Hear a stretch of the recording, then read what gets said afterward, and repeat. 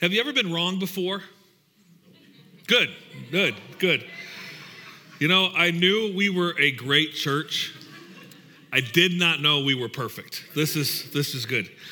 You know, but the truth of the matter is we've all been wrong before. We all know that. There's been times in life where we're wrong and we're confronted with our wrongness.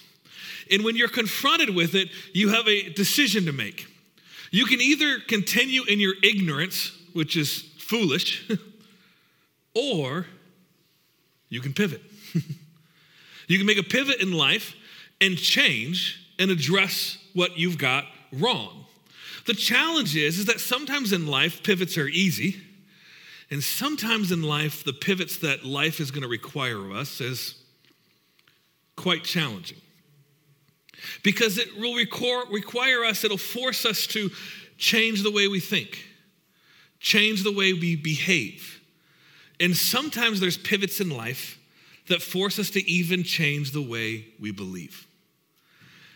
Today we're going to talk about a pivot that I believe for some people here today in service, it's going to be a gigantic pivot for you in your life. For two different reasons, and in the end, you'll see what those two reasons are, but it'll be a pivot that for some of you, it may cause you to rethink the way you believe. For others of you, it's going to maybe be a pivot that changes the direction that your life is headed in. So let me introduce where we're going. A few years ago, I had a friend of mine ask me to coffee. And so I said yes, and I was looking forward to this coffee time together, and I beat him to the coffee shop, and he beat me to the coffee shop, and as soon as I walked in, I knew I was in trouble. Because he had his Bible all laid out with papers and notes, and I went, uh-oh. I thought we were getting coffee. Apparently, that's not what's about to take place. So I quickly put my pastor hat on, and I sat down next to him. And he said, Kirk, we've been friends for a couple of years. And I said, yeah, he'd been attending Faith Church for a couple of years at that point. And he said, I got to ask you something, though. He goes, something's just been bothering me. And so he came to me with some verses from 1 Corinthians chapter 14. And he said, I just wonder how in the world our church can have female pastors and female leaders and female teachers when you read these verses in 1 Corinthians. And he took me to 1 Corinthians chapter 14, verses 34 and 35. Let's go ahead and let's read these verses so you know the context of what we're talking about. He said, women should remain silent in the churches. They are not allowed to speak, but must be in submission as the law says. If they want to inquire about something, they should ask their own husbands at home, for it is disgraceful for a woman to speak in the church. Ouch. But it seems pretty clear. And so this friend said to me, he said, Kirk, the church I came from before I began attending your church, they did this right. You don't. I said, oh. I said, can I ask you some questions? He said, sure. I said, okay. I said, the church you came from, did women ever speak in the church? He went, yeah. I said, oh. Then they didn't do this very well, did they? I said, did the women have to wait till they got in the car on the way home to ask their husbands any questions they had? He goes, no. I said, then they didn't do this very well, did they? He didn't know what to make of that. And so then I probed and pushed a little further, and I said, I just want to share with you what I have found in my experience is that churches that tend to use these verses to say that women can't lead or women can't teach or women can't preach, they tend to not actually apply these verses. He said, well, what do you mean? And I said, well, the challenge is these verses say that women should be silent. They shouldn't speak at all in church. But I said, but most every church has women teaching in their kids' ministry. You know why? And he goes, yeah, because men won't. Well, there's some truth there. I would love to see more of our men serving in kids' ministry. And I said, yeah. And I said, but so what happens is they try to decide then what does that mean? And the problem is that they all can't even agree on what age is it that a male is now able to be taught by a female, and when does that end? You know? So in some churches, women can teach boys up to the age of 5. Some churches, they can teach them till 12. Some it's 18. Some it's until they leave their parents' basement. That's not true. I made that one up. I don't know. I've not run into that church yet. And the problem is it's hard to figure out how in the world do you apply this? And no church does. So here's what I want us to do. I want us to sit in the tension of these verses for a moment. And here's where we're going to go. Whenever you come across scripture that is challenging like this, when you come across scripture that you go, I don't know what to do with that, or it doesn't really make sense, or you want to figure out, does this really fit? Is this really what it's saying? One of the best things that we can do is to back up. And what I mean by that is to step back from looking at just these two verses. And you need to, one, look at all the verses that are around it, understand the context. But even better than that sometimes is to back all the way up and look at the whole of Scripture. So today we're going to talk about women and ministry. And I want to look at the whole of Scripture to see, what does it say? What does it teach? What do we see all the way from the very beginning up through 1 Corinthians 14, where we find these verses. So to do this, let's jump all the way back to the book of Genesis, to the beginning, to Adam and Eve. And I want to read to you from Genesis chapter 1, verses 26 and 28. It says, then God said, let us make mankind in our image, in our likeness, so that they may rule over the fish in the sea and the birds. Did I do this again? I did it. Oh, I did that first service too. Man, I'm so wrong. Okay, you know how I said we get things wrong? Right, okay. So I literally did the exact same thing both services, and I thought I was on the wrong slide, and I'm not. All right, let's try this again. Genesis 1, 26 to 28. Then God said, let us make mankind in our image, in our likeness, so that they may rule over the fish in the sea and the birds in the sky, over the livestock and the wild animals, over all the creatures that move along the ground. So God created mankind in his image. In the image of God, he created them, male and female, he created them. God blessed them and said to them, be fruitful and increase in number. Fill the earth and subdue it. Rule over the fish in the sea and the birds in the sky and over every living creature that moves on the ground. So God created human beings, male and female, and he created them to rule and to reign over the earth together so that they can lead together. One of the very first teachings in all of Scripture about women is actually commanding them to lead, to rule, to reign. Do you see this? It says that God blessed them. So he made a male and female, and then he blessed them and said to them, not just to one of them, he said to them, be fruitful and increase in number, fill the earth and subdue it, rule over the fish in the sea and the birds of the sky, and over every living creature that moves on the ground. And so men and women are to lead. Now, I have a friend that his belief is, he says, well, I'm fine if women lead as long as it's with their husband or with a male, with somebody else that's in that authority position. And I tell them, that's fine if you believe that. I disagree. But you can believe that as long as you're consistent in how you apply this. He said, what do you mean? And I said, if you're going to believe then that a woman can only lead if her husband or a male is with her, then the same is true of men. They can only lead if their wife or a female is with them. If you're going to use the Scripture and apply it, then we have to be consistent with how we apply it. And so the truth of the matter is, what I believe is that the Scripture, what it's doing, and here's the fun thing about this is actually a command. This is a scriptural command from the book of Genesis telling us, so in other words, if you keep women from leading, you're disobeying what Scripture is telling us to do. Now let's continue in Genesis. In Genesis chapter 2, verse 18 now, let me show you a passage of Scripture that is often used to say, this is why women can't be in charge. This is why they can't lead. Genesis chapter 2, verse 18. The Lord God said, it is not good for the man to be alone. I will make a helper suitable for him. We have this phrase, helper suitable. We need to understand what this means because people have used this as an objection to having women in leadership. She's just a helper. She can't lead. Come on. So let's understand these words. Let's look at these words in what the real meaning is. So we've shared this before, but just to help make sure that you follow along, whenever we come to words that are challenging to understand, what we need to do is to look at those words in their earliest language that we have. So whenever you're in the Old Testament, Hebrew is what we have to look at. So you want to go back and look at the Hebrew word. If you're in the New Testament, you want to look at the Greek word, okay? So Genesis, first book in the Bible, it's in the Old Testament. So we want to look at the Hebrew words for helper, suitable. Let's start with the word helper. And the Hebrew word for helper is the word ezer.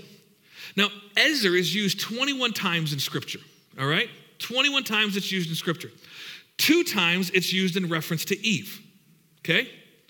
3 times it is used in reference to powerful military rescuers. Military rescuers who sweep in as an ezer and rescue somebody from something they could not rescue themselves from. Now, I just want you to go along with me for a moment and imagine yourself trapped somewhere. Doesn't matter where. Whatever your worst nightmare is. Welcome to church. And you are trapped and you cannot get out. And suddenly, there's a powerful military rescue team there to help you. And they are coming to rescue you. Now, when they come in to rescue you, do you picture this rescue going this way? Where you tell them, thank you for coming. But now that you are my ezer, you are under my leadership and authority, and I will tell you how this rescue is going to go. No. You're like, please, thank you, yes, do whatever you need to do to get me out of here, because they're powerful military rescuers who are going to come and save you from what you couldn't save yourself from. So that's used 3 times for ezer.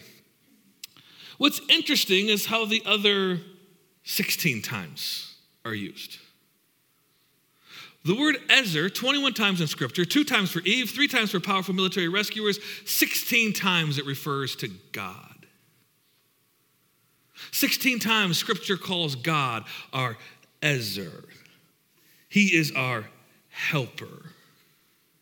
Now, wouldn't it be strange for us to tell God, hey, God, I am so thankful that you're my ezer and my helper. Now let me tell you how things are going to work. We're like, we know not to, hey, God, church today was great. And once we get in the car on the way home, you can ask any questions that you have of me about how it... We're like, that's arrogant. That doesn't make any sense whatsoever. However, with Eve, we'll do that. 2 times in reference to Eve, 3 times in reference to powerful military rescuers, 16 times in reference to God. Let me tell you something. The Hebrew word ezer is never used in the Bible to refer to a subordinate party, not once. So as we translate the word ezer, understand it in its Hebrew, understand how it's used in Scripture in other places, here's how I would suggest we understand the word. It can mean helper, but what kind of helper does it mean? It means a helper who is a rescuer or powerful ally who rescues, because God is our ezer. And this makes sense. It makes sense that Eve was a helper who was a rescuer for Adam. She rescued Adam from something Adam couldn't rescue himself from. You see, for the first time ever in creation, God created something and then said, this isn't good. God created Adam and he said, this isn't good for him to be alone. And what's interesting is what happens next in Scripture is God tells Adam to go name the animals. Imagine how long that took. God goes, this isn't good for you to be alone. Go introduce yourself to the animals. Let's see if one of them might work. Let's see if one of them can fit the need that you have. And guess what? When he finished, there was no ezer there.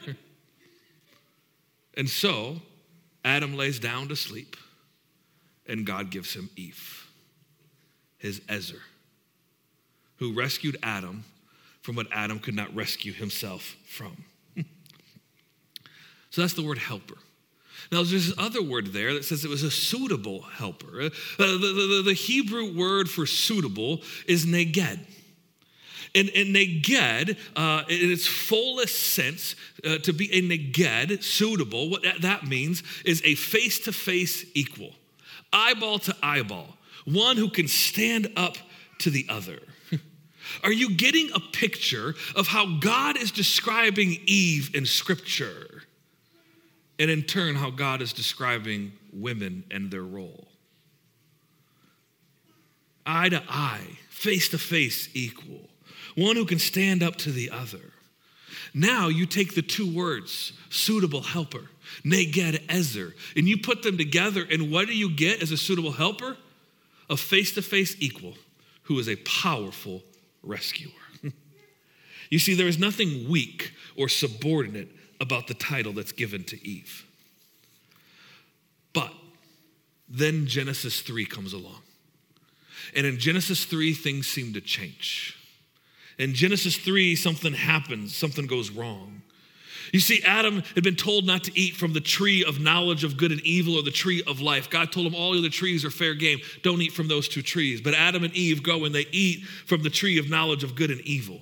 They disobey God, and because they disobey, there are consequences to their sin. And we see these consequences in Genesis chapter 3, verses 16 through 19. It says this, to the woman, he, God, said, I will make your pains in childbearing very severe. With painful labor, you will give birth to children. Your desire will be for your husband, and he will rule over you. To Adam, he said, because you listened to your wife and ate fruit from the tree about which I commanded you, you must not eat from it. Cursed is the ground because of you. Through painful toil, you will eat food from it all the days of your life. It will produce thorns and thistles for you, and you will eat the plants of the field. By the sweat of your brow, you will eat your food until you return to the ground, since from it you were taken. For dust you are, and to dust you will return. A couple things I want to point out here. The first one is this. 2 verses earlier than this, the snake, who was Satan, who manipulated and tricked them into sinning in this way, the snake was cursed. And in these verses, what I want you to notice and to see is that nowhere is Eve cursed. Nowhere is Adam cursed. The ground that Adam is going to work is cursed, but Adam is not. So I want you to see that. I want you to understand Adam and Eve were not cursed. The next thing then to notice is that God says to Eve that man will rule over woman.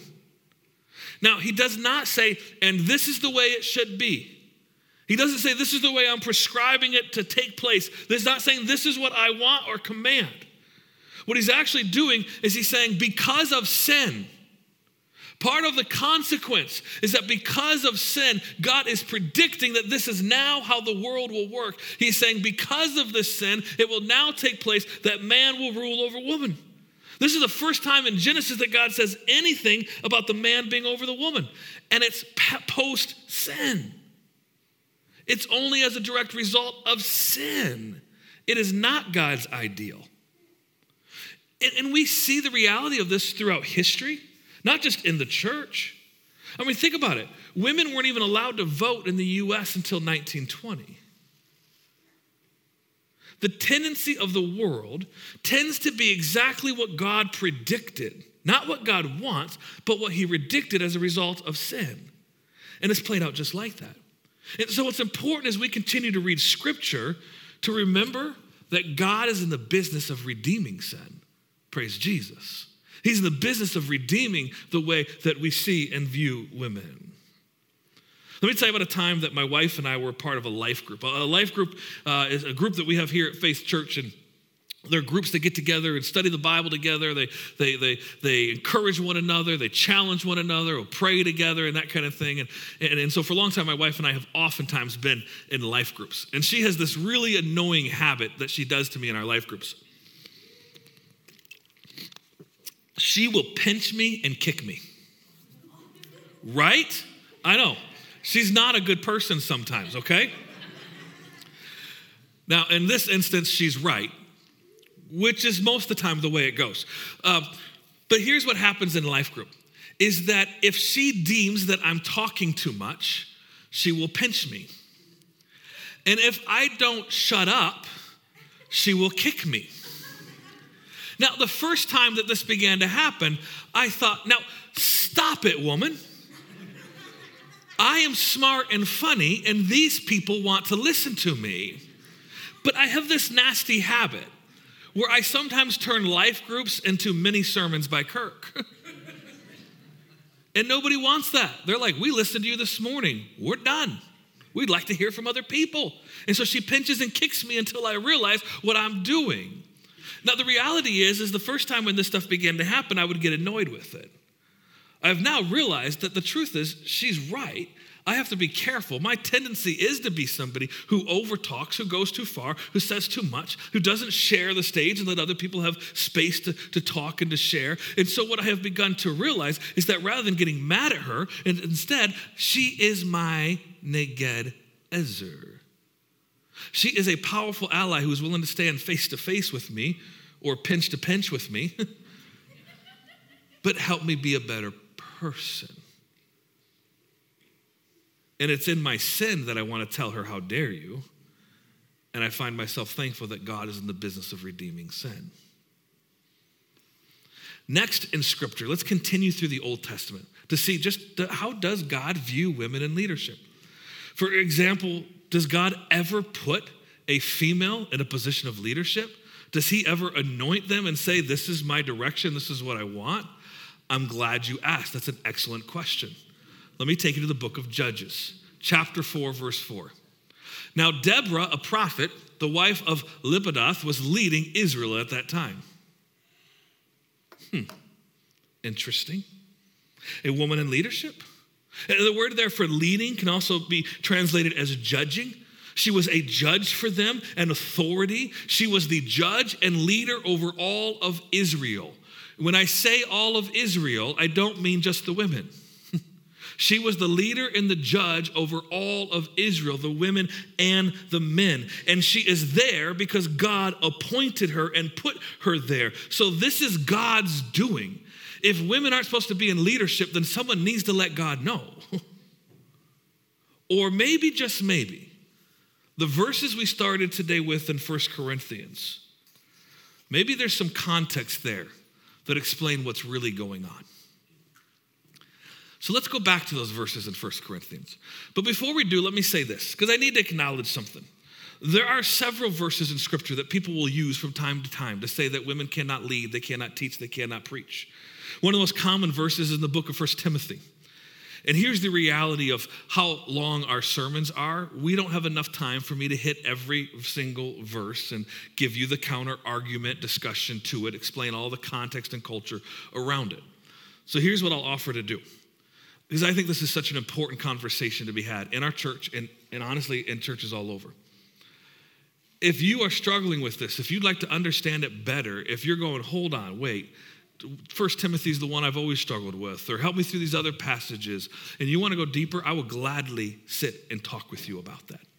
Because I recognize that for some of you, you may have been raised in a tradition where what I'm sharing, you're going, if I were to make this pivot, this is a huge pivot. I recognize that. I wouldn't preach this if I wasn't completely certain and confident 100% that this is what God shows us in Scripture, what he teaches us, what he leads us to. In fact, I'm going to continue to show you even more evidence of it. But I just wanted to recognize that for some of you, what I'm asking you is big change for you. I'm willing to meet, and I'm willing to keep talking if that's helpful. So with that, let's go back to 1 Corinthians chapter 14. Back to those verses. But before we read those verses again, let me go 8 verses in front of those. To 1 Corinthians chapter 14, verse 26. Okay? Watch what Paul writes here. He says, what then shall we say, brothers and sisters? When you come together, each of you has a hymn or a word of instruction, a revelation, a tongue, or an interpretation. Everything must be done so the church may be built up. First of all, the assumption of this passage is that everyone has something to say. Everyone has something to contribute, men and women, brothers and sisters. In fact, all throughout 1 Corinthians, this bears out. If you read the book of 1 Corinthians, you will see women praying in church. You will see women prophesying in church. The book of Acts tells us that your sons and daughters will prophesy. Well, to prophesy is akin to preaching. It means to teach and to preach. And so women are preaching and they're teaching in the book of 1 Corinthians. 1 Corinthians tells us that they'll have spiritual gifts, and all the spiritual gifts are available to them. Every single one of them. There's no difference between, it's not like here's the masculine gifts, here's the feminine gifts. Here's the spiritual gifts available to all. And so in the book of 1 Corinthians, you see women preaching, you see women praying, you see women leading. But then all of a sudden, 8 verses after this, Paul says women shouldn't even talk in church. And you go, Paul, what were you on, Paul? What's going on? Like, this doesn't make sense. You're contradicting yourself. So let me read those verses to you that we started today again. Let me read them to you, and then we're going to work through understanding the context of what's going on here. So here's the verses we started at. This is verse 26, okay? Women are teaching, they're giving us words of instruction, revelations, right? And then 8 verses later, Paul says this. Women should remain silent in the churches. They're not allowed to speak, but must be in submission as the law says. If they want to inquire about something, they should ask their own husbands at home, for it is disgraceful for a woman to speak in the church. What in the world's going on here? Let's talk for a moment about the context, because context is always important in understanding Scripture. The context is, as I said, women are already speaking and preaching in the church. So why is it suddenly disgraceful for them to even talk? Because that seems to be what Paul is saying. It looks like that's what Paul has just written in the Scriptures, until you read the very next verse. See, again, we have to be so careful to not just take one verse or 2 verses out and then go, boom, that's it. Let's go off of that. We need to see it as a whole. Watch the very next verse. Verse 36 says this. Or did the word of God originate with you?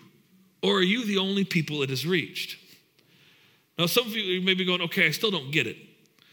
There's a little article in the Greek language here that begins in verse 36. At the front of verse 36, there's this little Greek article that we don't have in the English language.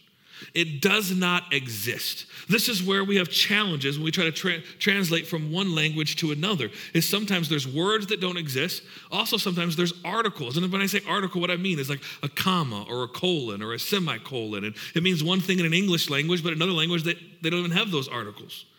And so there's an article there that doesn't exist. The closest thing we can come up to is it's kind of like a question mark followed by an exclamation point. And what it essentially is like is it's kind of like yelling out, what? That's kind of what this article means. What? That's the closest that we have. For those of you who love this kind of thing, if you're like, well, Kirk, I've never seen it in my Bible. It's not in your Bible. Because the translators didn't know how to put it into your Bible. So if you love this kind of thing, what you need to do is go get an interlinear translation, okay?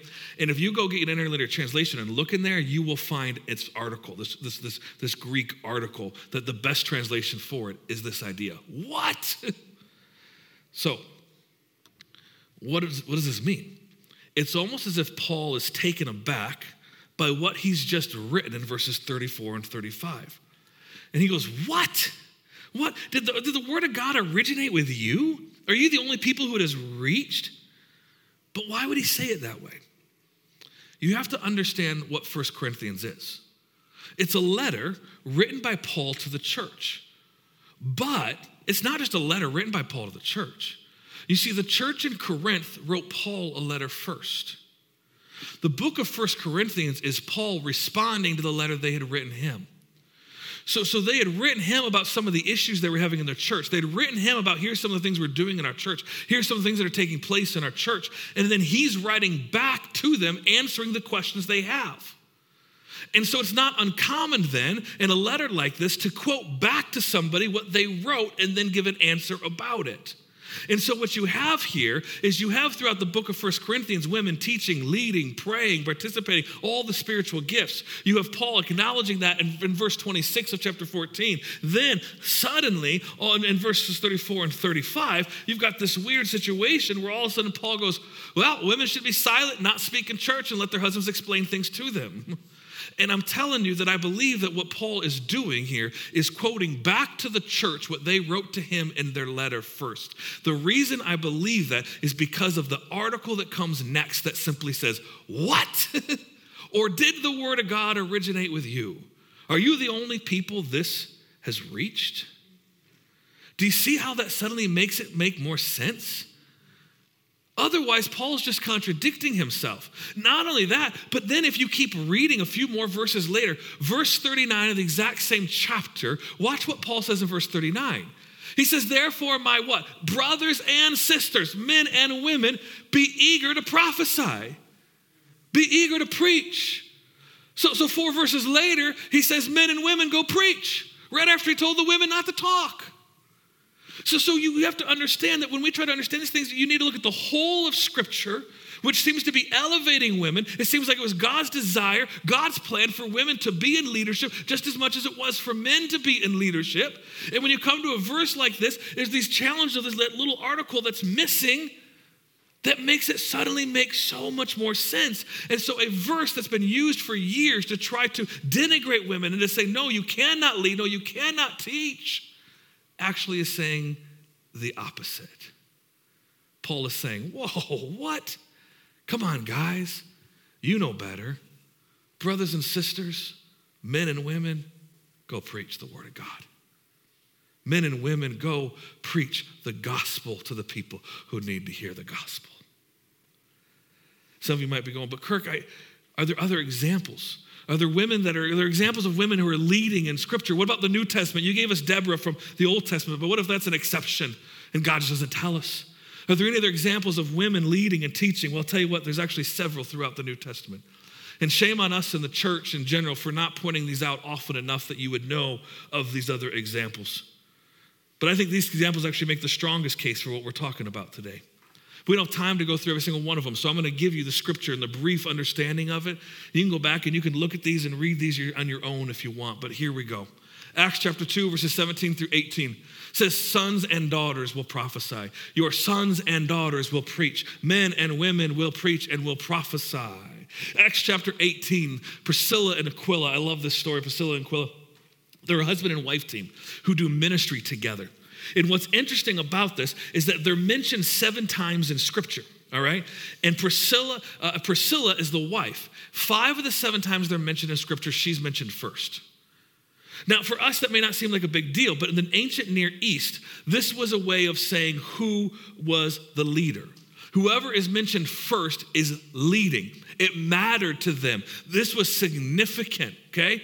And so she's listed first 5 or 7 times. What I love about that is it means they're both leading. It means they're both taking turns leading. But one of my favorite stories about Priscilla and Aquila is there's in Acts chapter 18, they confront Apollos. Apollos is a teacher. At one point in the New Testament, he's called one of the best teachers in all of the New Testament, in all of Scripture. And Priscilla and Aquila confront Apollos and correct his teaching. Guess when they correct his teaching, guess whose name is listed first? Priscilla's. This female corrected the teaching of one of the greatest teachers we have in Scripture.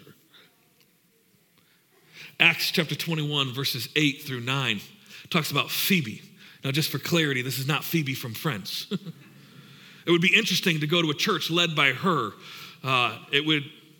Interesting is probably the only word. It would be interesting. This is not what we're talking about. But what's fun about Phoebe in Acts chapter 21 is there's a word used to describe Phoebe. It's the exact same word that is used to describe Timothy, who we call a pastor. Phoebe was leading a church just like Timothy was leading a church. Phoebe was referred to as pastor just like Timothy was referred to as pastor. And then there's Junia from Acts chapter 20, or from Romans 16. Yeah, you know what? This isn't right. Hold on. Just for clarity, Acts 21, 8 through 9, there's 4 prophets who are mentioned, not Phoebe. Phoebe's not there. And all 4 prophets are women. Romans 16 is Phoebe. Phoebe's mentioned in Romans 16. She's called a pastor just like Timothy. Also in Romans 16, Junia is mentioned. And Junia is a female, and Junia is called an apostle. What's interesting about Junia is that depending on the translation, which Bible you have, is some scriptures, instead of Junia, it will say Junio. It has changed Junia to a male name because the people that are translating it don't believe women can be in leadership. And the reason why this is interesting is that the word Junia was an incredibly popular and common name in this time. You can find the name throughout other extra biblical writings all over the place. The name Junio is actually not a name that you can find anywhere from this time. It was changed from an A to an O to represent masculine.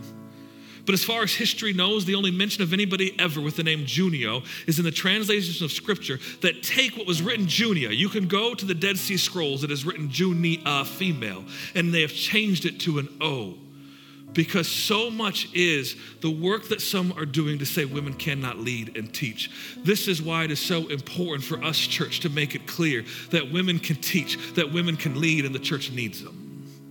Let me give you one last one, what I think might be the most powerful one of all. Matthew chapter 28, verse 10. Matthew chapter 28, Jesus has died. He's resurrected. As he comes back to life, do you know who finds him first? It's a group of ladies. The ladies find Jesus, and Jesus tells them to go and to tell the men that he was dead but is risen again. Church, that's the gospel. That's the message of Scripture. That's the message of Jesus Christ that we come to hear and to know. Do you understand the first time the gospel was ever preached, it was preached by a group of women to men?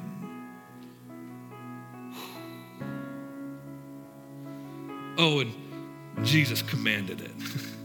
He told them to. Brings us to our so what moment. What does this mean? What do we do with this? Where do we go with this truth? All that we've learned today is why I'm so confident and so passionate about understanding that women can teach and women can lead and women can pastor and women can be lead pastors. Women can get things done. Women can be successful leaders, and they can do all these things in the church and out of the church. But it's not just that. It's the fact that we need women to be leaders in the church and out of the church. We need the voice of females to be heard. We need them at the highest levels. The church needs this because it's always been God's design that this is how it would work. And so today's pivot for some of you is huge. For some of you, it's pivoting in how you understand Scripture. To realize that the truth of the matter is that God has always elevated women, always desired to see them in leadership positions. But the biggest pivot today is that I believe there might be some women who are here today who God has called you to ministry. God has called you to pastor, to be a missionary, to lead in a nonprofit organization, to step into spiritual leadership in a way like maybe you never have before.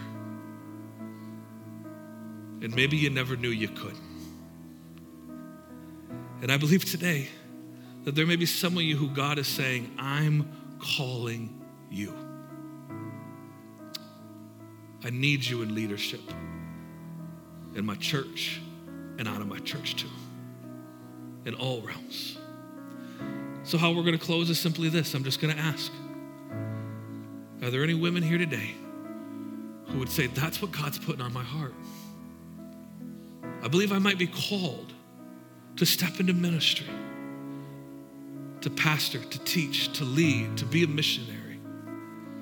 And if that's you, what I would love to ask you to do is to stand where you're at and give us as a church the privilege and the honor to support you and pray over you because we believe in you. So that's what I want to ask. Is there anyone here today, any women who would say, you know what, I believe that's the call God's putting on my life to lead, to teach, to pastor, and missionary. If that's you, would you stand? Would you just stand where you're at and let us pray for you and over you?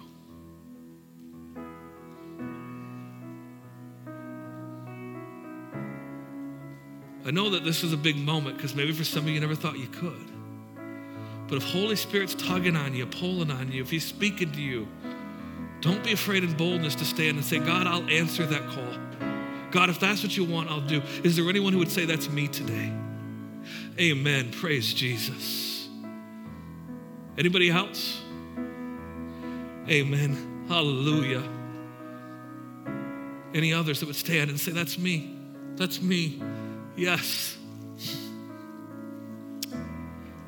Anybody else?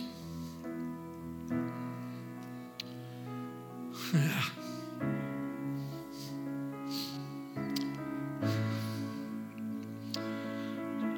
Oh no, stay standing. I know you don't love it, but stay standing. Oh, praise Jesus. Church, here's what we're going to do. I'm going to ask if you'd look around, if you're comfortable with it, if you see somebody standing, would you do me a favor? Would you just go next? Put your hand on them. Okay? Not everybody, but just a few. And I want you to silently pray over them as I pray over them, okay?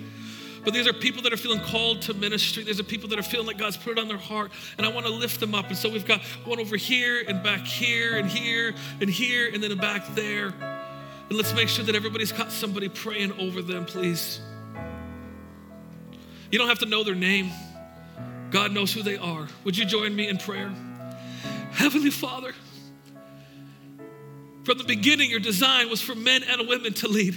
From the beginning, it was your desire because you know that we're better together. You know that we're better with all the voices, with the diversity of voices. And God, today you see some women all around the room that are stepping up and standing in and saying, okay, God, you're calling me and I'll answer that call. They may not know what it looks like. They may not know what it means, but they're just saying, God, here I am, send me. God, I am willing. And so right now, in the name of Jesus, I pray that you would just bless them, encourage them. May they sense and feel nothing but the love of their church around them. A church that says, we believe in you. We believe that God has called you and is going to use you. In the name of Jesus, I come against any spirit that might try to lie to them and say, no, you're not good enough. No, you can't do it. That's not God's call. In the name of Jesus, we come against that. And I pray right now that your Holy Spirit's voice would be the loudest voice they hear in their heads and in their hearts and in their minds. And may they know the Holy Spirit is saying, I love you and I've called you. I love you and I've called you. I love you and I've called you. Father, I thank you for those that you've called this morning. And it's in Jesus' great and mighty name that we pray. And all of God's people said, amen, amen.